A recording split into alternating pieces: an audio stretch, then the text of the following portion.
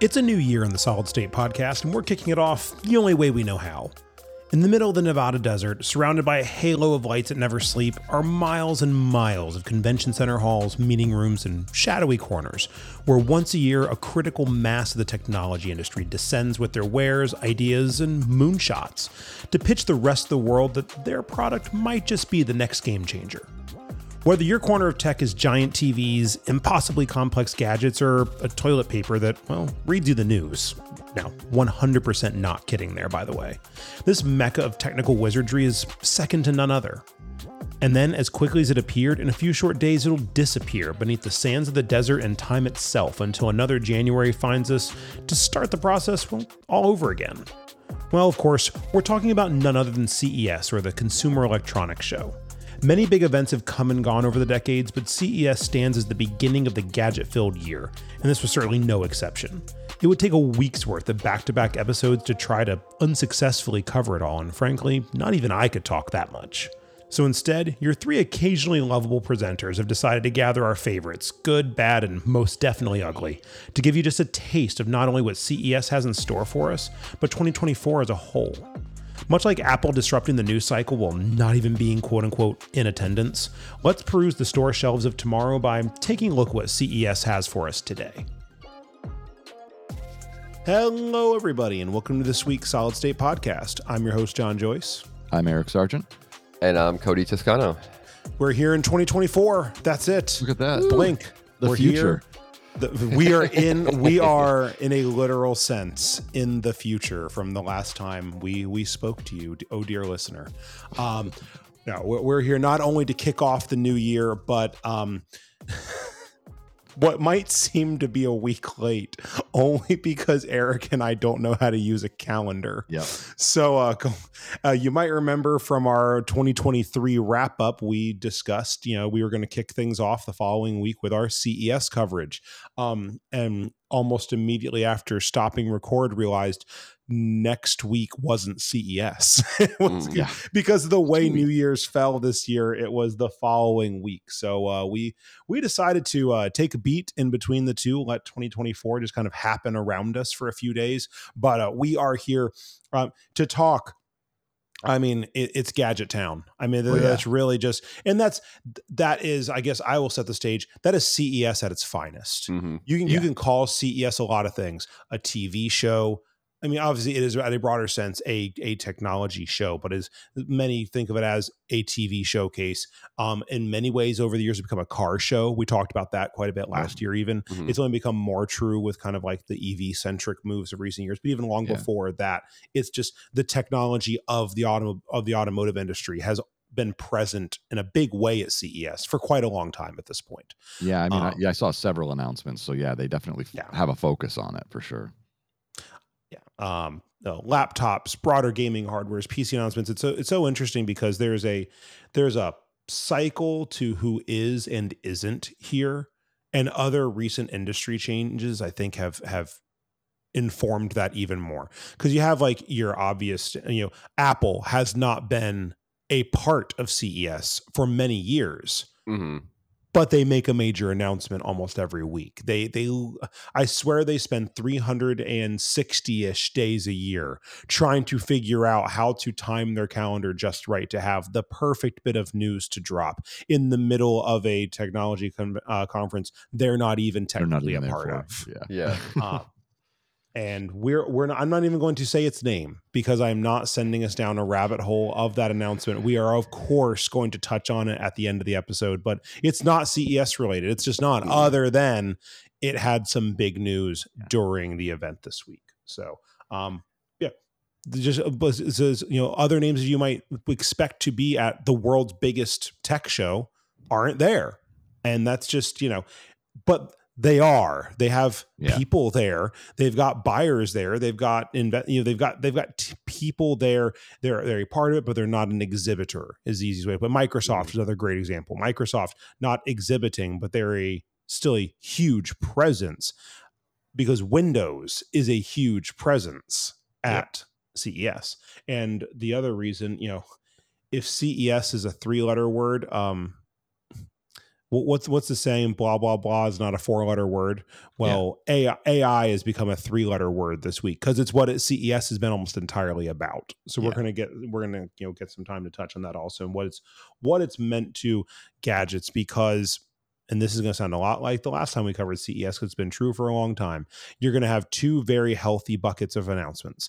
Things we're ever going to get to buy and things we're not. And CES is rife with both of them. Yeah. There are just some products that I know in my heart of hearts will never see the light of day, but they're still fun to read ridiculous articles about them with 3D printed mock-ups. Right. Or they will hit the market, but there's 3 of them. Right. And no one like us will ever actually touch one of them. But yeah, there seems like there's a little bit of that going on this year too. So. What did you mention before? It's kind of like E3, right? Where like Xbox and Sony don't go, or they just do their own at a different time of year.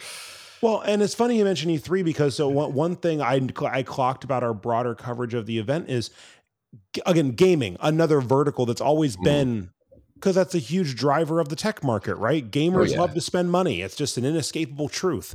But gaming's everywhere at CES this year. Every laptop's got a 40-something video card. Every monitor is being marketed towards, your pro gamer elites with 500 hertz refresh rates. You know what I mean? Like, gaming is either in the subtext or in the forefront of a ton of this stuff, more so than really I've ever seen.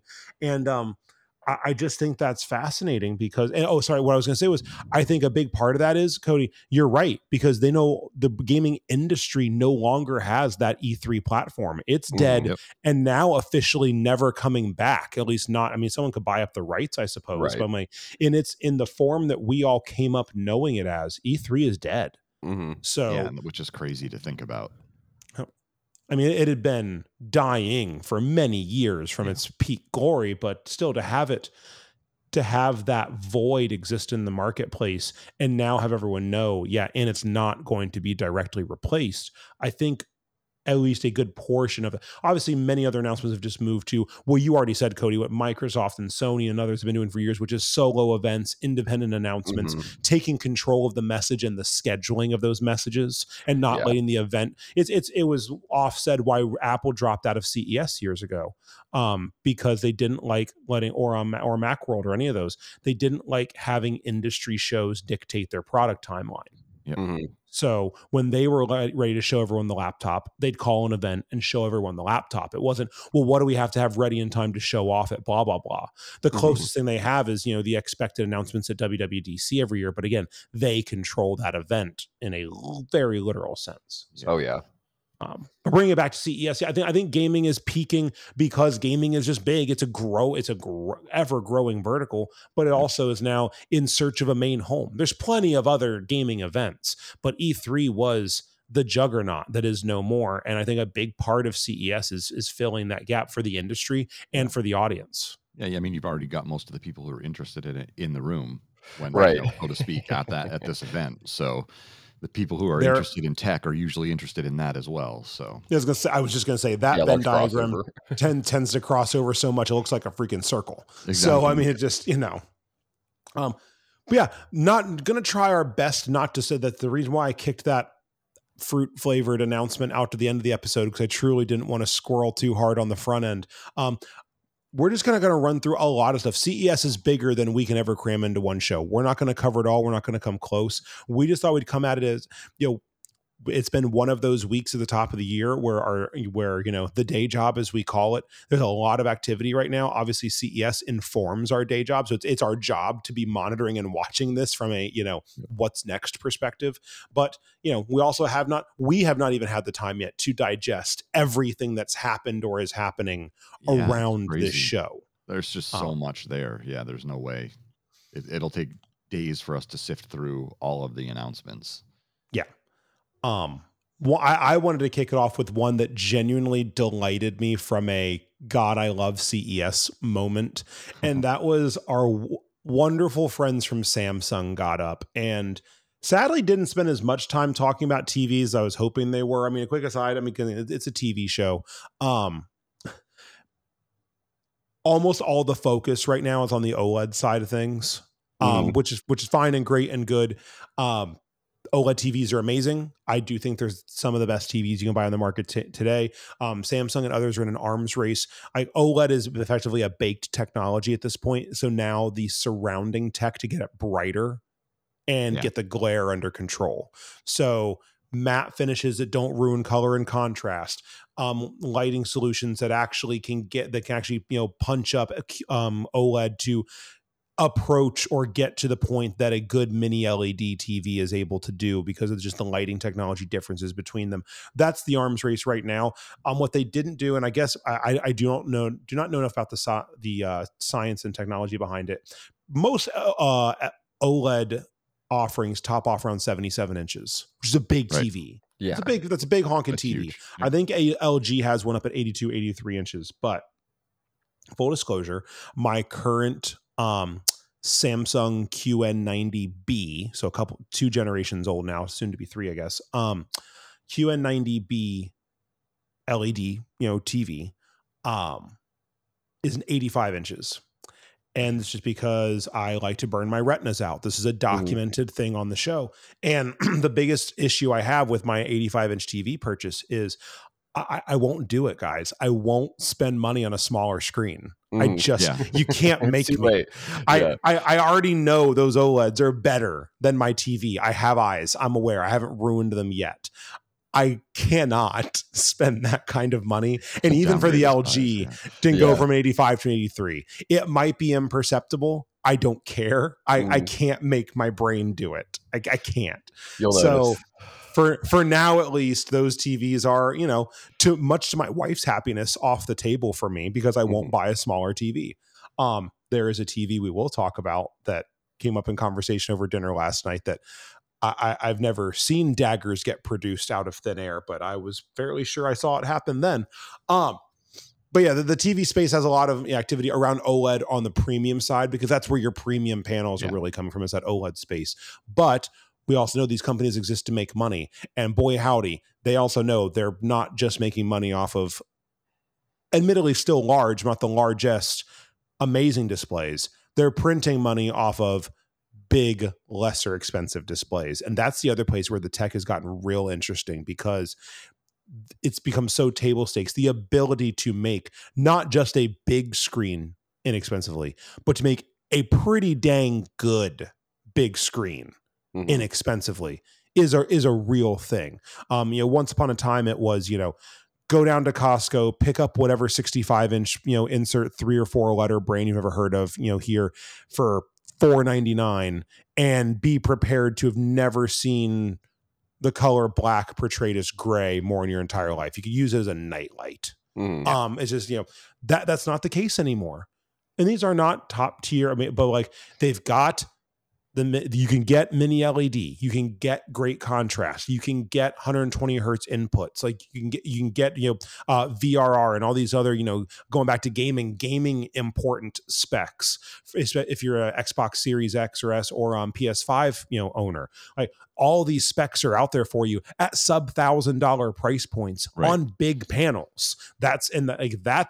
That's what's happening in TVs right now. Again, for the enthusiasts and the purists, like all this other stuff is happening up in the thousands of dollars at these, crazy, amazing panel designs. But the motion, the activity is happening right down around $1,000. And it's like, look at all you can buy without a comma in it. And that's just constantly getting more and more interesting.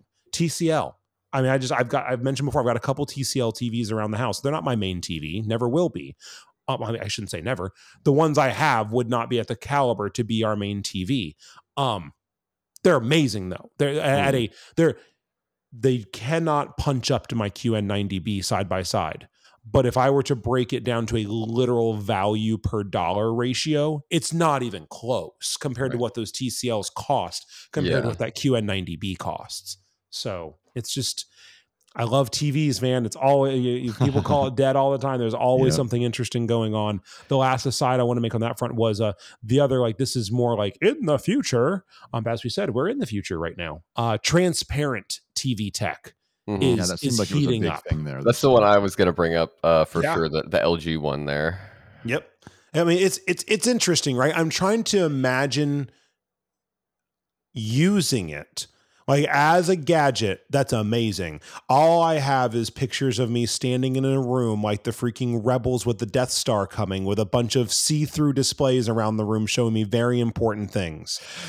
That's not what this is for. Like, this is supposed to be for like the next screen you're going to watch Ted Lasso on. And it's like, I don't know. Like, do I want to watch it on a transparent display? It is. Yeah.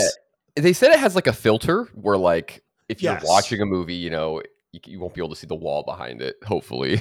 Well, it literally has a shade you can pull down behind it to turn it into a not see-through TV. So, like, again, I love that this exists. So let me just get that out of the way. Yeah, I'm psyched that this exists. When it exists in a more realistic sense, I will find ways. I will create ways to inject it into my life. Yeah. What I'm trying to figure out, though, is I'm trying to circle the square on the world where this is the thing that's in the middle of someone's living room that they're watching Sunday afternoon football on. And like, is that what we want? Do we want to be able to see someone walk behind the TV and watch them? Like, I'm trying... There's a big fat why question here that I'm really trying to get to, other than, man, that's really cool. And maybe it's just, man, that's really cool. That's okay. Like, there are many, many things that exist for, man, that's really cool reasons. But is that this? Yeah, it's almost like they want it to be like, oh, I have like this piece of art on the wall, and when I'm not watching TV, it like displays something unique or whatever, right? It's like ambiance in the room. Let's call it what it is. LG looked at the frame, the F-150 of televisions. They just can't stop selling them and saying, welp, we're just not even going to try anymore there. So we're going to skip right over TV as art. Like, I mean, like literal hanging on the wall like a piece of art. Let's just make a giant acrylic sheet that's going to live in the middle of your room. And when it's off, it's going to look like a 24th century fish tank. Yeah. And you're right, Cody. That might be the answer. I was thinking about it. Like, the only thing that I can see it used practically for. Oh, you lost me at practical. Yeah. Is advertisements. Like putting it as as part of a display window. You're walking down the streets in New York City and they have those big glass displays. Well, now they can take a channel of that glass and turn it into a screen that they can put, you know, on sale, $9.99, like whatever. They can put whatever they want and customize the glass that you're looking through to the product behind it. They can put, or they can take over the office worker behind it. They can take over all of them with the emergency broadcast system and put up a picture of Cody's face that says, "Have you seen this man?" Right. So I mean, it's exactly. It's got many applications in the Minority Report future that we're absolutely on the road. In my trying to go galaxy brain with it, like I'm thinking back to animation. So Disney invented this multi-tier anime. Like when they were doing traditional animation, they would have these plates at multiple depths that they would go. So they could do rack focus and do, depth of field in animation, which they didn't have before. I could see them stacking multiple of these transparent panels and actually having depth to and making a 3D effect with different depths of the glasses as 3D. You mentioned 3DS. That's almost exactly what they did. Right. Like Nintendo, like they layered the two. Yeah, that could actually be. It'd be interesting to see them do something like that. I mean, I could see them working. I mean, this is obviously a lot of these are just prototypes, so they probably don't even know what they want to do with them yet. They just wanted to see if they could. Eric, there are several board members at the Tylenol and Advil corporations that just heard you say that. They're like, oh my God, the 90s are back, baby, because people are not going to be able to stop. Let's punch up that migraine medicine quick. That's it. Because as amazing as that sounds, Cody, I remember my 3DS and I remember minute 9 trying to use the. I pretty much used it for like one game, Zelda game that came out that actually used it well. Everything else, I just had it off. Just turn it off. Yep, I did that too. It's like we've spent back memories of my Virtual Boy.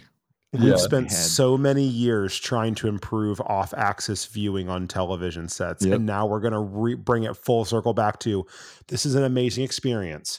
If you sit exactly 4.7 feet from the display within a 5-degree arc dead in the middle of it, and whatever you do, don't sneeze. Yeah. Like, it's like that's what we're headed back to. Yeah. Yep. Oh, anyway, we could spend 3 episodes talking about TVs and what it means. The last one I want to touch on, because I baited it a little bit. TCL, love those guys. Already said, they announced a 115-inch TV, and it's just possible. Love to have that on my wall.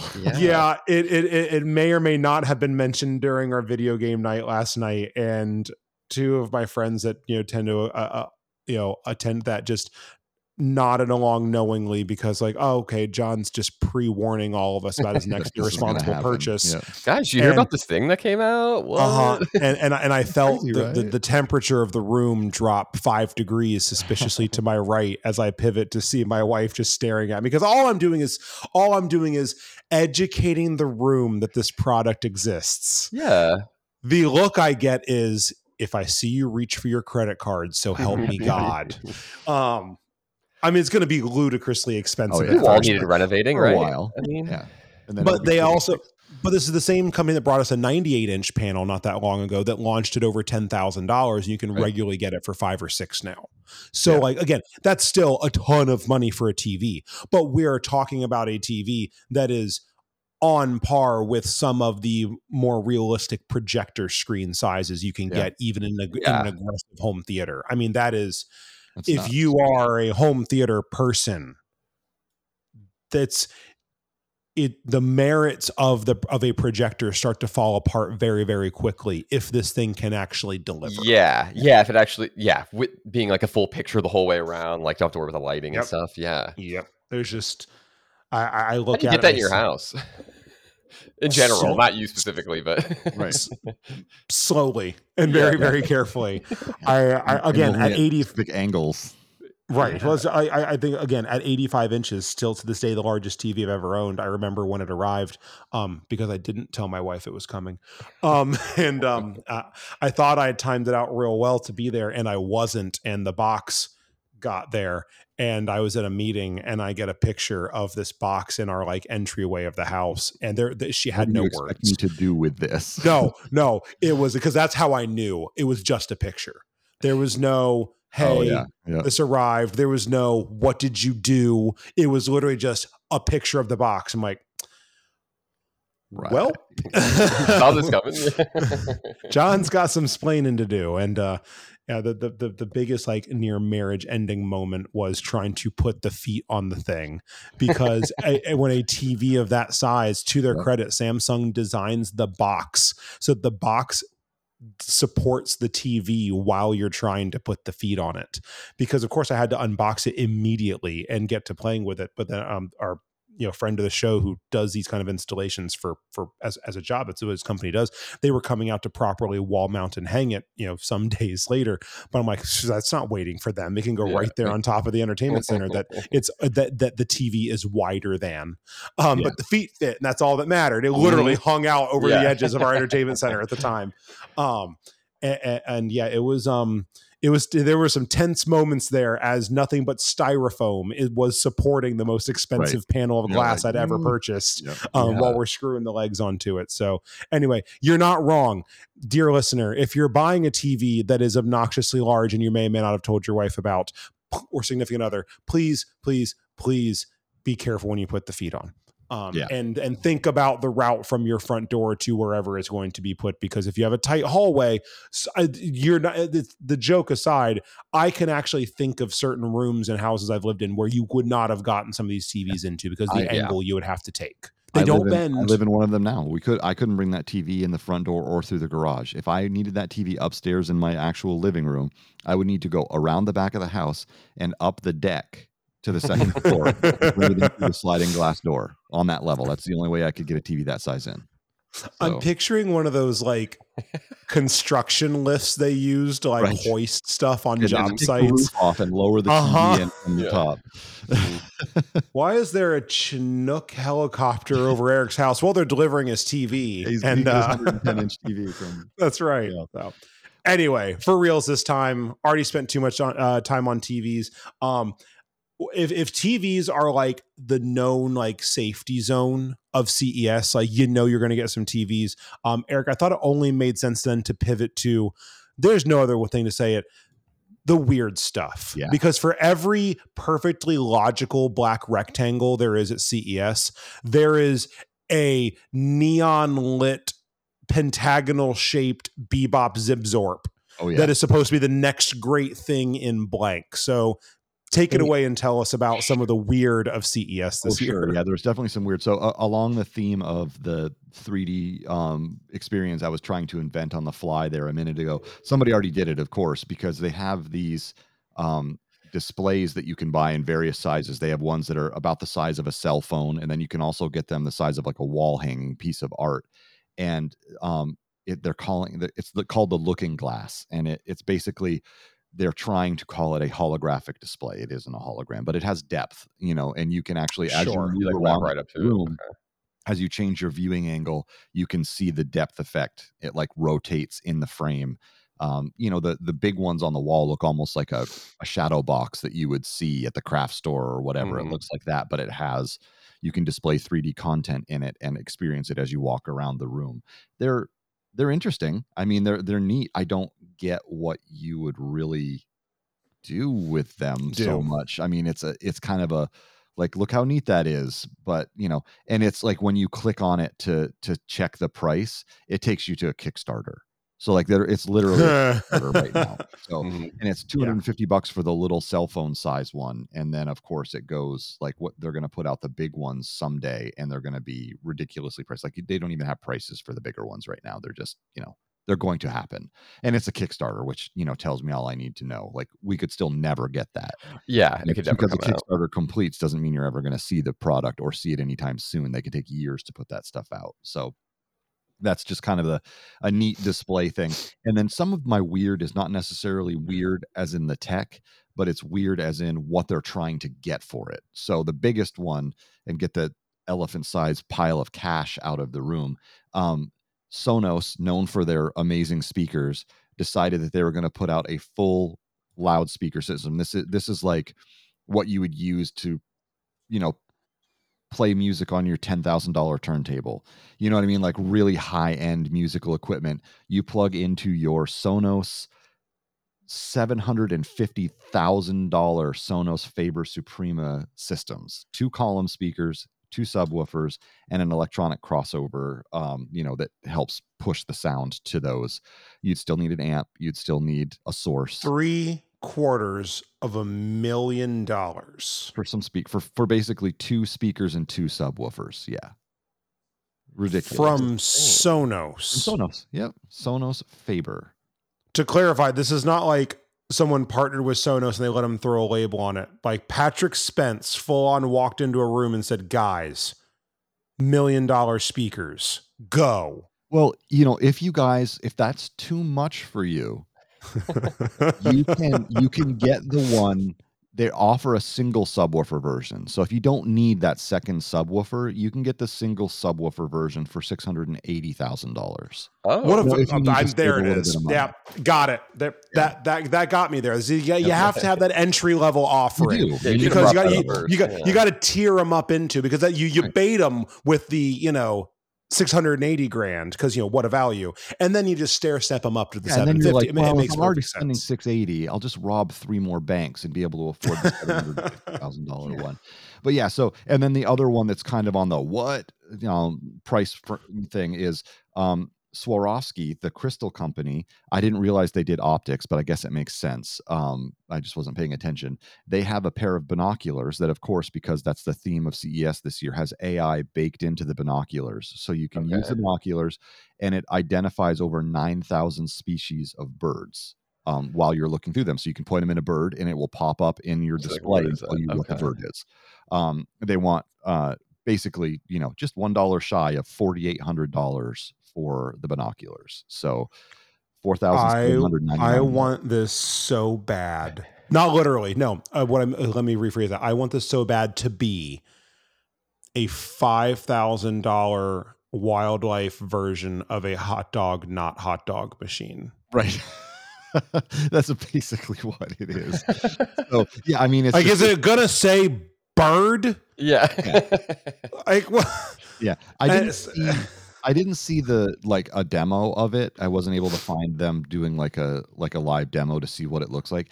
I have no idea how long this thing takes to identify something. No, I want to point this thing at a parakeet and have. I want the I got the punch up, guys. I want Swarovski to partner up with Sonos. Okay. To do a version with a little baby speaker in it. See where I'm going? So that I can point this thing at a parakeet and just have Snoop's voice come on and say, "Hey, look, a bird." Yeah. Because A, that's the greatest commercial on TV right now. Second of all, why? Because someone willing to spend $5,000 on a pair of bird watching glasses that can tell you what kind of bird it is. Guys, they already know what kind of bird it is. They're a bird watcher. Yeah. That's a good point. Who's this for? That would be like bird watching, and I have money to burn. I guess is the that would be like handing me a pair of binoculars that could identify cars, sending me to a track day, and having it tell me, "Hello, John. Yes, that is a Porsche 911 GT3. I already knew. It says it on the side. That's why I have the binoculars." Right. Yeah, it doesn't make a lot of sense. Now, I don't know the normal price of binoculars. Not $5,000 on the hot dog, not hot dog scale. Yeah. I can tell you the answer is not $5,000. Yeah, I mean, you can get expensive binoculars. You can go. I'm sure. You absolutely can. No, optics. Proper optics are expensive. $5,000. Absolutely, you can. Are really highly magnified, really beautiful. Optics, all that kind of stuff. Like they have that. That's a thing, but. Yes, and the guy that buys them just bought a $750,000 set of Sonos speakers. I mean, yeah. All right. So now let's break into the weird a little bit more. I'm going to end with the weirdest one. So I'm going to scroll past this, one article that I had that explained this one part. So I'm so excited. I'll leave that one for last because wow, ridiculous. But anyway, they have now a clip on to the bottom of your iPhone.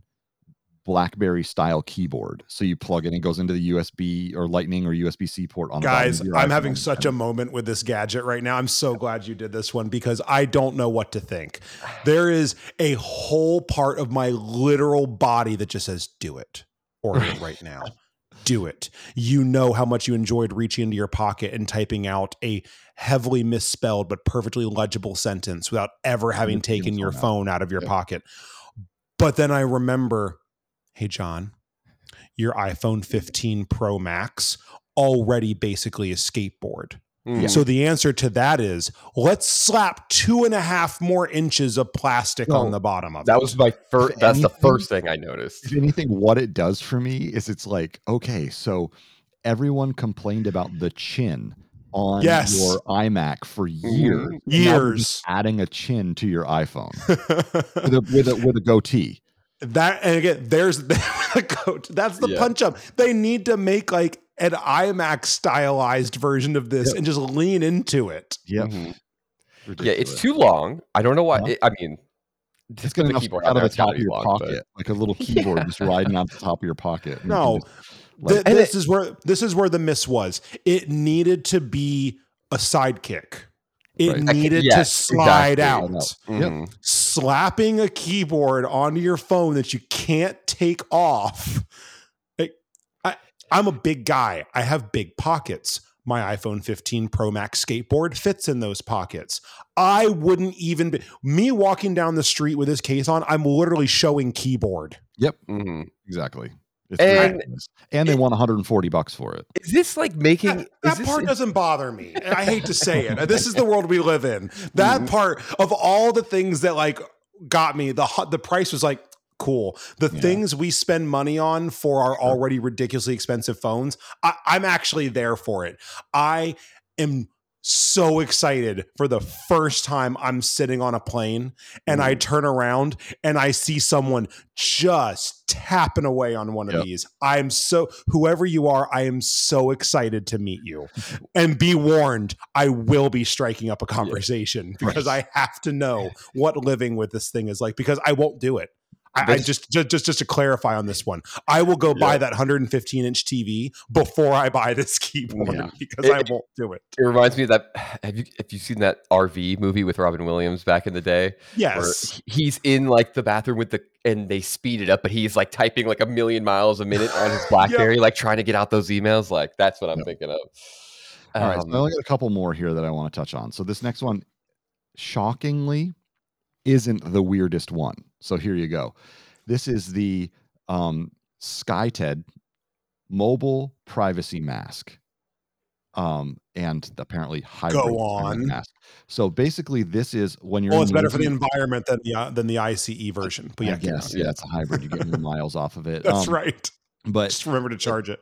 It is set up so like when you're in a noisy environment, or like you're on a plane, or you're in a bus station, or around a lot of people, and you're talking on your phone, you can put your Bluetooth in so you can hear the other side of the conversation, and then you strap this. Like if anybody's seen the new Batman movies, you got Bane who's got the mask on, and you can hear his face. Bro, they're not new. It was like 10 years ago. Whatever. Like the Bane. I guess. Yeah. I'm sorry. I wasn't. I ignored the Twilight meets Batman that happened recently. So anyway, yeah. Oh, we are not starting a war with the patents and industrial complex on this episode. Okay, so carry on. Anyway, you strap this Bane mask to your face. It completely covers your nose and your mouth, and basically the bottom 50% of your face, and it goes over the front of it, and it absorbs frequencies, like vocal frequencies going out. So like when you're talking, people can't read your lips and people can't hear what you're saying. It would be muffled on the outside. So if you're in a noisy environment, they can't hear you. They can't hear either side of the conversation. It gives you privacy, and also you don't disturb others while you're on your call. I was born in the tech. Is what it's basically going to sound like. That's okay, exactly got what it is. And it's like, and they're pushing it. They're saying like it would be great for like gaming environments or call centers. So like I think of us, and when we had a room full of guys before people were working remote and whatever, we had 5-6 guys in a tiny little room. Like imagine coming to work and your employer's like, okay, everybody strap your masks on before the day starts. Yeah, no. Nobody can hear the cross conversation. This is exactly one half a step away of please step into your pod. We're going to lock you in for 9 hours and we'll let you out when it's time to go home. Right. I'm thirsty though. How do I? Right. It's all right. There's a nice little injectable in there, Cody. You'll be just fine. Push a button and it just spritzes your mouth every once in a while. Okay, so the last one and the craziest one is there is now essentially an Airbnb. So that's what I'm dubbing it. So this is an app that you go on, and you're walking down a city street and you're like, man, you know what? I really got to go. I had too many Cokes. I had too many beers. I got to pee so bad. You pull up your app and you bring it up, and it shows you the rentable toilets near you, and you can book a toilet so that you can go into a restaurant or whatever, wherever these maybe someone's home, like they're renting out their bathroom, and it shows 5-minute rental, $4.80, credit card fee, 20 cents on this little screenshot that I'm seeing. So your total is $5 to rent 5 minutes in this bathroom. And then you go in. I really have to know what happens at 5 minutes and 1 second. Like that's where I'm really, really concerned with, because that kind of time pressure on the social dynamic we're talking about here, that's terrifying. Oh yeah, absolutely. Like that's going to give me stage fright, and I'm not going to be able to go. We thought cell phone overage charges were a problem back in the day. Could you imagine this overage charge? When you do the per minutes, and it's another 5-minute minimum, and like you're just so the big thing is there is built into this app a rating system, and this is not you saying 4 stars, would poop here, would again. Pee again. You know what I mean? There we go. Like it's the people who are renting it to you rate you, so you get a rating like you do with Airbnb. Like, you go into a home and you don't trash it, you get good reviews, and after a while, the people who are renting the homes know this is a good person to rent to. Well, guess what? These people will now know whether you destroyed this bathroom or not when you went in there. Yeah, what is like one is it like a 5 metric system, and one of them is hit the bowl? Like what? Exactly. Like, I'm really struggling with Right. this one a little Right. bit. You know, 1 star, use too much TP. You know what I mean? Like what? Like it's the most asinine thing that I've ever seen in my life. And That here feels you so go. future. Yeah, like Yeah, what? like We gotta it's rent him now? dystopian. You Yeah. know, it feels really like end of the world. Like you need a Yeah, this bathroom. is this You got It's like this is solving people not being able to like, no, you can't use the bathroom unless you're a no, customer, like that kind of yeah. stuff. no, Like, it's literally being pitched as so I do vaguely remember this article, and it's Cody, to your point, it's actually being pitched from the other angle. It's being pitched as very similar to Airbnb. Have an extra bathroom, want a yeah, revenue stream. Yeah. Like everything's a pun side hustle, intended right? stream. Yeah. That's a literal revenue stream, I guess. But Yeah. I just no. I'm sorry. Yeah. I can't. I won't. I can't. Well, what I'm wondering is this going to bring about the, you know, like I remember as a kid, it's not so prevalent anymore because gas stations, roadside gas stations are now like utopias that you hit Yeah. along the way. They're like these beautiful convenience stores. But back in the day, it was Buggies. yeah, right. We're Exactly. not doing that. Yeah, it's some now like back in the day when I was a kid, it was some skeevy like, you know, oil change shop that had some gas pumps out front. Quickie There's like stop a or grumpy guy whatever. with no teeth behind the counter, and you're like, "Do you have a bathroom?" And he's like, "Sure." And he hands you a key. Do the key on a pipe. It's on a Oh canoe yeah. oar that you have to carry to the Yes. bathroom to let yourself in. And in the bathroom, there's those like rotating towel things where it's an actual towel that just infinitely rolls out, and you're like, "This can't be safe." And you're, you know, like Eric, that. we defeated the 90s. Yeah. I don't want to go back. Right, but it's like, is this leading to you stop at a roadside bathroom and they've got them and they're like, you know, do you have a key to the bathroom? And they're like, oh no, you got to rent it on the app. Yeah. And like, here, scan the QR code and then you can use the bathroom. Commoditizing, You know what I bathroom. mean? Yeah. Is it going to be like you got to go and you stop on the side of the road and they're like, all right, here's some more money for me, another $5 every 5 minutes. I think that's what they think it's going to be. Right. I will tell you, being the filthy capitalist that I am for a moment, insert big chain gas stop corporation here Yep. could care less about charging you for the use of that. You want to know why they have pristine bathrooms? To get you to stop at them so you spend $6 on a 14-cent Coke. I was like, It that's does work. Honestly, it works when you're on the Oh, road no. and you're like, I know this place has a nice, yes. Like that's the economy for them. They don't want your money for use of, because like charging a nominal fee for use of a is not at all uncommon outside the US. Like that is not an uncommon economy. On right. the quarter. Yeah. I'm not talking $5, but like that's like that. It to be more transactional is not as uncommon elsewhere. But again, especially here, they have long since figured out it costs us this much to keep a reasonably clean bathroom facility, and it directly results in this many potato chip sales. And they are more than making their money off the potato chip sales, I promise. Oh yeah. So no, it's wow, Eric, you you definitely ended that run in a way. You made a choice. I realized, trying desperately to get that visual out of my head. I realized that I teed up earlier our beloved friends at Samsung, and that I immediately launched right into TVs I didn't actually intend to talk about. I didn't talk about Samsung's crazy announcement that I love. I mean, I love and hate. And this isn't even new because it did exist at a previous CES, but Bali is back. Bali is Samsung's house robot. And yes. And there was an earlier iteration of Bali, I think last year or the year before. And Bali's back with some new tricks. Some new brains.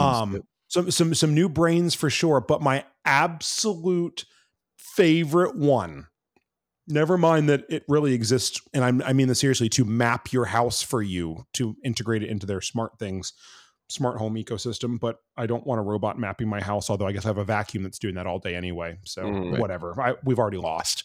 But R2D2 style, Bali now has a projector built in and will just project stuff on the floor, which I first I want to know what these things are. Second of all, I love Samsung's optimism, because I actually do believe that they think that everyone's floor is this perfectly polished, pristine surface to project an image onto.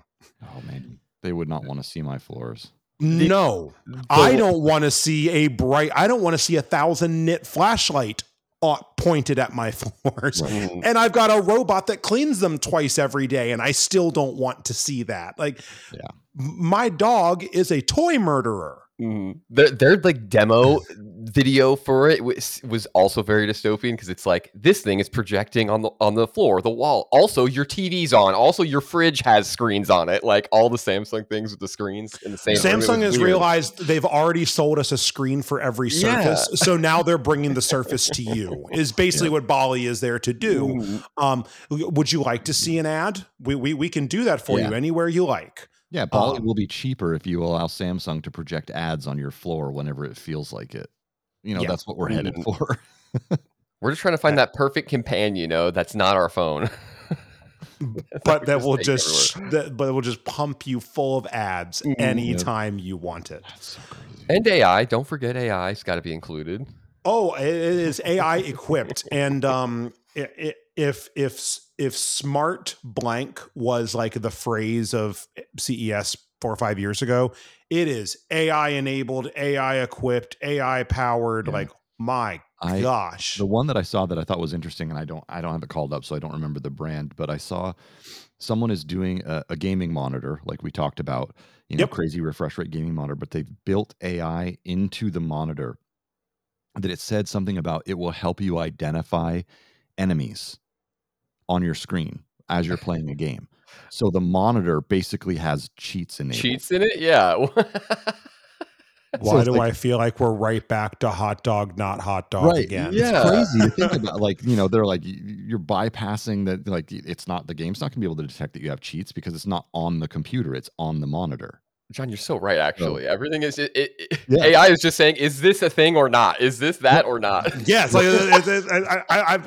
That's where our AI is. It blew my mind, actually. This is what our AI powered future is. Dear robot, please tell me what the thing in front of my face is, because I've lost the ability to discern. Yeah, even the AI pin. This is a handful of almonds. It's like, okay, yeah, I knew that. I know. I poured it out of a jar that said almonds. Right. P.S. By the way, on the back of that jar is a government mandated sheet that says this many calories every this many almonds.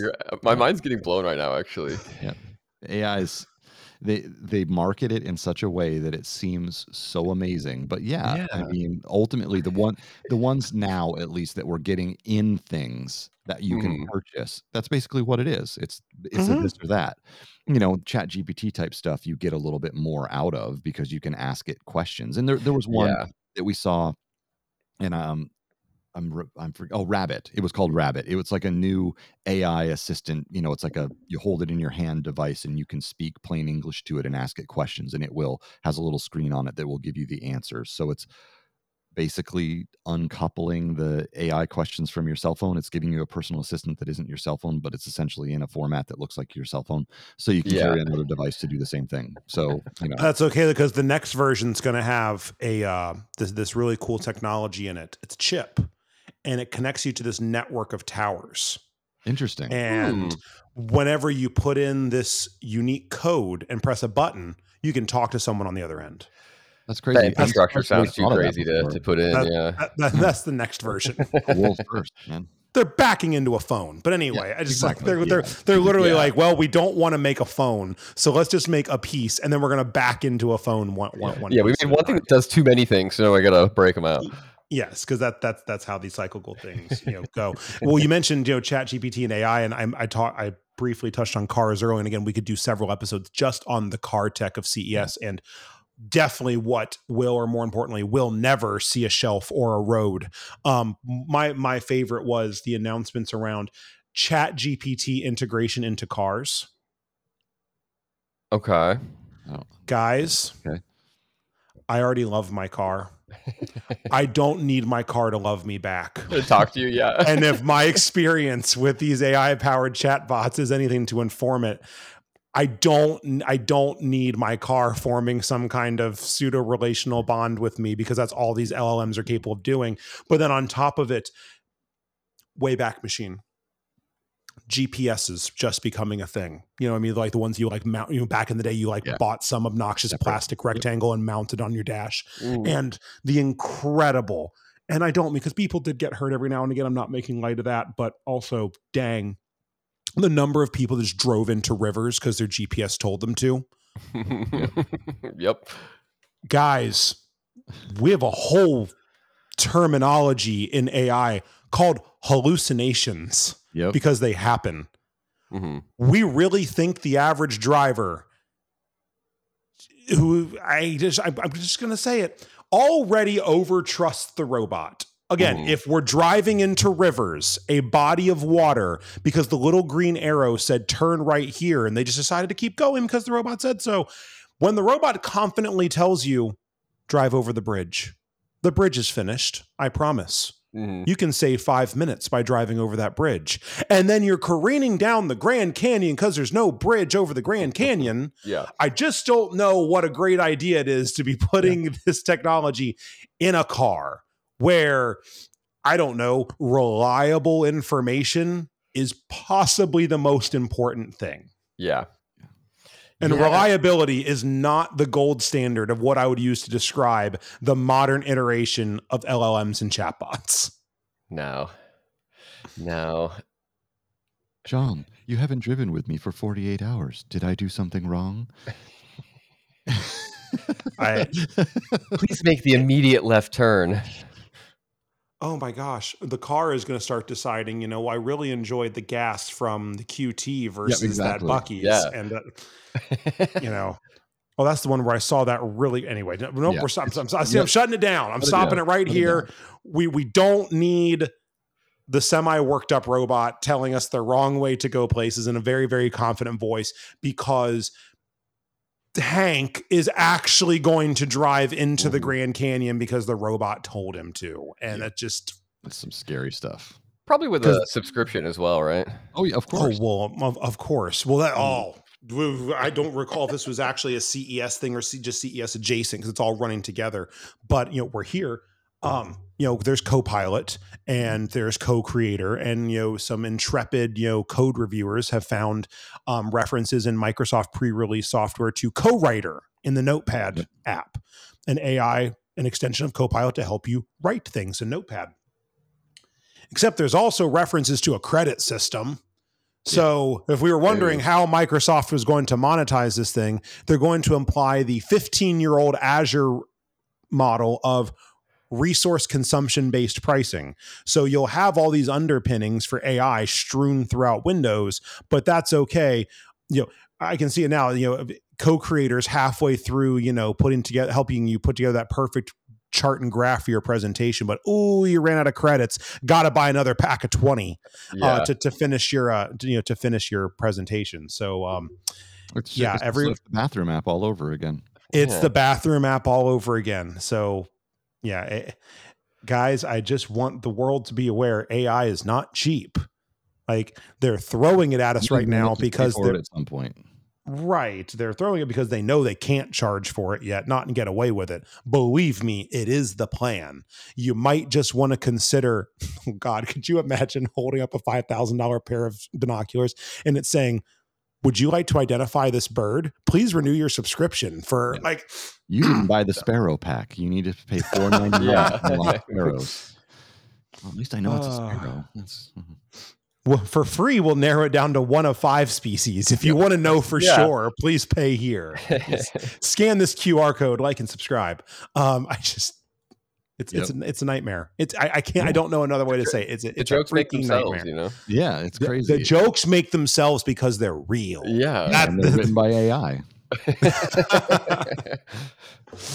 Oh no! If we were written by AI, we would all be much funnier. I'm at least well aware that it would do a better job than we do. So, all right. Well, again, we could continue to go down the broader CES rabbit hole. I mean, just laptops alone. I know we spent a lot of time last year talking, because we even said that CES 2023 was like the year that laptops kind of got cool again. Mhm. And that didn't slow down. My God, there are a lot of laptop announcements at the CES, and a lot of them interesting. I've talked many times on the show about my love for the Asus Zephyrus line, the ROG Zephyrus, like the G14, Yeah, they had a G6. nice one come out, yeah. Amazing laptops. They've got an awesome update for that coming this year. The body's finally getting a little bit of an update. They've messed with the LED kind of light bar effect, because it was more of a matrix before. Now it's a light bar.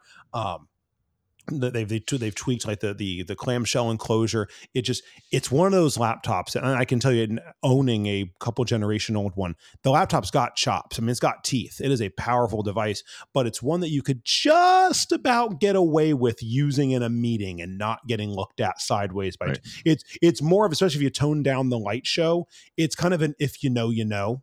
Situation. Like anyone else in the room, if they know what it is, they're going to peg you as, oh, you were playing Baldur's Gate on that last night. You were, weren't you? Yeah. Oh, you're probably playing Baldur's Gate right in the middle of this meeting right now, aren't you? Yeah. But those that don't know might just think, my, that's a snazzy laptop, and not realize there's a freaking 4070 baking underneath it, Right. melting the table. But yeah, a lot of great laptop stuff. Go catch up on all. Oh, be remiss for saying too, because I wasted entirely too much of everyone's time over the summer talking about how much video cards shouldn't be. Yes. They did announce the super line of some of NVIDIA's higher end chips. I think specifically the 4070 and 4080 supers have been announced. And the big news to me was 70 Ti, but just an 80. So the 4080 super coming in at sub $1,000, assuming you can get one. Right. That's a big actually deal. where the price should be around. Should be. Rather than 16, 17, 1800 that you were paying before, almost double. Yeah. Yep. I mean, again, that was for a 4090, but still, you were paying well north of $1,000 any given day for a 4080, and that was sticker. During the shortages, you were paying those high, up knocking on $2,000 even for a 4080, because you were buying it secondhand scout prices. So I do love to see those mid-cycle refreshes that actually do drive down the price point, because if that's assuming they're actually like able to get them in people's hands, that's at a $9.99 sticker. I'd love to be able to see where people can grab them for the occasional sale at $8.99. I mean, that's a powerful chip that could do a lot of things for folks. At a, I'm not calling it cheap, but is at least remotely affordable if that's something you're trying to build. I mean, you think about it, that's potentially knocking a whole comma off of a build that you're doing. If you're going from spending almost $2,000, but what you need to do could easily be done by a 4080 super, you're possibly saving $1,000. That adds up really, really fast. So definitely. Anything else, jump out at you guys from CES as far as like a, CES is all about the things we think will come, we know will come, and the ones we are pretty sure will never show up. Anything else jump off the page in any of those categories for you all? Yeah, the only thing that I saw that I thought was neat anyway is an extension to Bluetooth, which is it's like Auracast or something like that from Bluetooth. Yes. Yeah, they're building a new feature in. So if you've got Bluetooth headphones that are, I think it's 5.2 or 5.3 Bluetooth headphones, they will now have it set up like in public places where you can go on your phone and find the Auracast device and connect your Bluetooth headphones directly to it. So like you're in an airport that has a TV playing and they have the sound off, you can tune your Bluetooth headphones directly to it to listen into. Oh, that is cool. Like that in a stream. Yeah, they're pretty neat. I mean, I thought it was just kind of that's cool that's like they're making it more of a thing. So that was the other one sticking out. Well, I'm going to set myself a 5-minute timer. Okay. And we're going to wrap up addressing the most CES non-CES news of the week, which is Apple did a thing that they are always want to do. And the scale of these announcements do vary year to year, but it is an odd year when Apple doesn't try to do something to insert itself into the conversation of a show they're not even in attendance of. And this year was certainly no different. We got the announcement of the availability and pre-order schedule for the Vision Pro. Vision Pro is obviously, and I tried not to make a huge aside about this during the show because there's going to be so much more to talk about it. The Vision Pro wasn't just the news of CES because of the announcement. These companies I don't know if there was a company that showed up that didn't have at least one slide in their announcement deck that was, look at our entry into the spatial computing and AR VR space. Like, it was just everywhere. Everybody's trying to do it. Yeah. They either outright would say, this is our Vision Pro competitor, or it was like in white font on the and you just hadn't hit Control A to see, this is our Vision Pro competitor. So it's like, I still don't know if this bold move is actually going to develop into a category that people are going to spend up and, is going to step up and spend money on. Certainly not at $3,500, not in scale. But Apple did announce availability of the Vision Pro. Pre-orders going up on the 19th, I believe it is.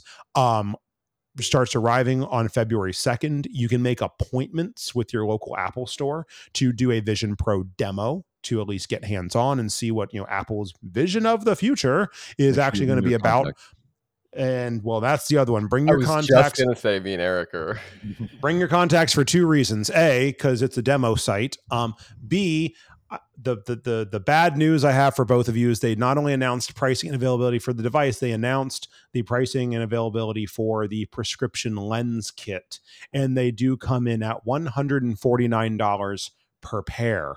So to Eric's point, it's not $150 for him. It would be almost $500, because in your household alone, you would need 3 sets, because you are a 3-person family with 3 very different prescriptions. Yeah, so that makes it just enough of a hassle, doesn't it? Like, oh, you got 3 separate lens. Yeah, that's You're gonna buy a almost $4,000 device, but you're like, sorry, honey, you can't use it because I only bought the prescription lenses for me. That's gonna be great.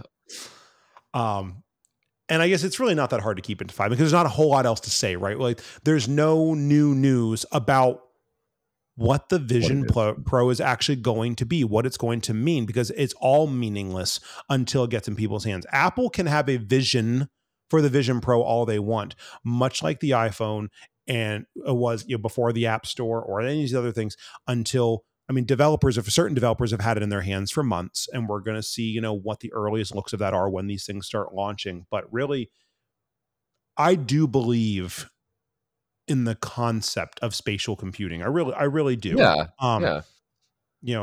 Again, we've talked about how, the Vision Pro is not the expression of what Apple wants to build. It's the expression of what they can build today. And that's why they priced it at a point where only certain people can buy it, because they know they can start to drive it forward while they figure out how to build the set of glasses they actually want to put on everyone's faces, probably for $999. Yeah. Partnering with Ray-Ban. No, Meta's got that on lock. Oh yeah, that's right. That's right. Yeah. It'll be Dolce and Gabbana, and it'll be $2,000. Yeah. That's right. The Johnny Ive edition. No,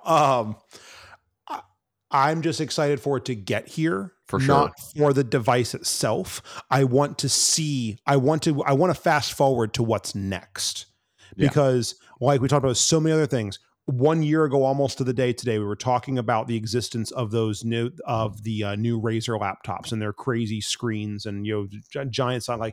And I remember talking then a year ago about how, in that case, I wanted to participate. I wanted to participate in the existence of that device and the powerhouses that they were, because they represented a shift in how much horsepower we were getting into a package that you could take with you, in theory, just about anywhere, as long as you don't mind irritating your back problems. Like, this is going to be a thing that is not going to directly impact broader Joe public of the tech space, but I do believe it's going to be a piece of the informative story about what's next.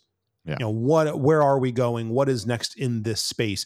It's obviously got the rest of the industry's attention. That doesn't mean they're actually going to make any of those things. Slides are cheap. Yeah, they're in research and development on it, and they're all waiting to see if Apple can have another hit. And if they have another hit, they need to be poised to have their answer to the new iPhone that surprised everybody last time. They just don't want to be surprised again. Yeah. And, much to Satya Nadala's point recently, I don't think any of them are content to cede the win this time. Yeah. It was before Satya it was not his leadership, but Microsoft gave up. They threw in the towel. And don't get me wrong, it wasn't for bad reason. Their strategy was a dumpster fire, but outright wiping their hands and walking away, I do believe they think to this day that was a mistake. Yeah. Their strategy of the day was flawed, broken, and on fire, but pivoting was one choice. They pivoted off of a cliff. Yes. And they took a billions on billions of dollar write down, looked at phones and said, we're done here. And they walked away.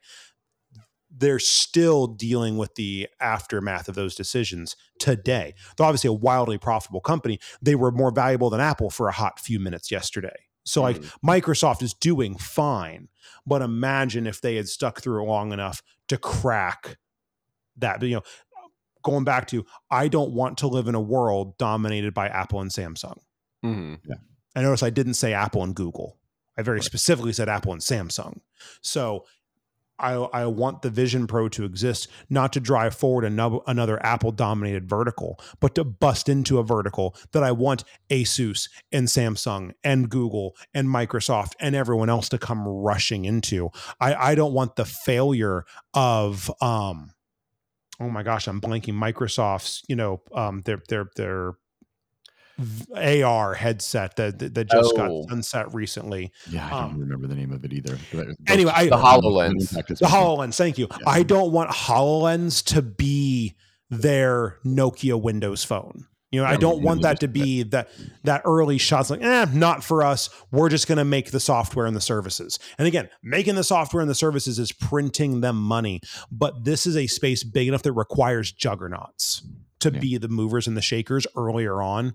It needs Microsoft, it needs Google, it needs Samsung, it needs all these other companies. So I do want Apple to kick the door open on this party, but then I want everyone else to rush in and drive those prices down, make it interesting, figure out what is next. Because I'll tell you, slapping a keyboard onto your iPhone is not the future of personal mobile computing. No. So it's going backwards a little bit. Yeah, just a wee bit. Edition. Yeah. All right. Well, on that bombshell, so much more to talk about CES 2024. It really was. We gave up on trying to even format this one because really the most exciting thing I'll walk away with is CES 2024 was the most CES I've seen in a long time. So and that there was just, it had the gadgets, it had the weird, it had the big announcements, it had the ridiculous TVs. I love it all. We're going to be talking about bits and pieces of this for weeks, months, and really the rest of the year, because that's what CES is there to do, is to kick off the year in a literal real way, even including when we get hands-on finally with some of these devices when you're actually able to do so. With that, anything you guys have to wrap us up? Nope. Mm-mm. All right. Well, off into 2024 we ride, into the future, as we say. And with that, we will wrap it up and catch you next time. Later.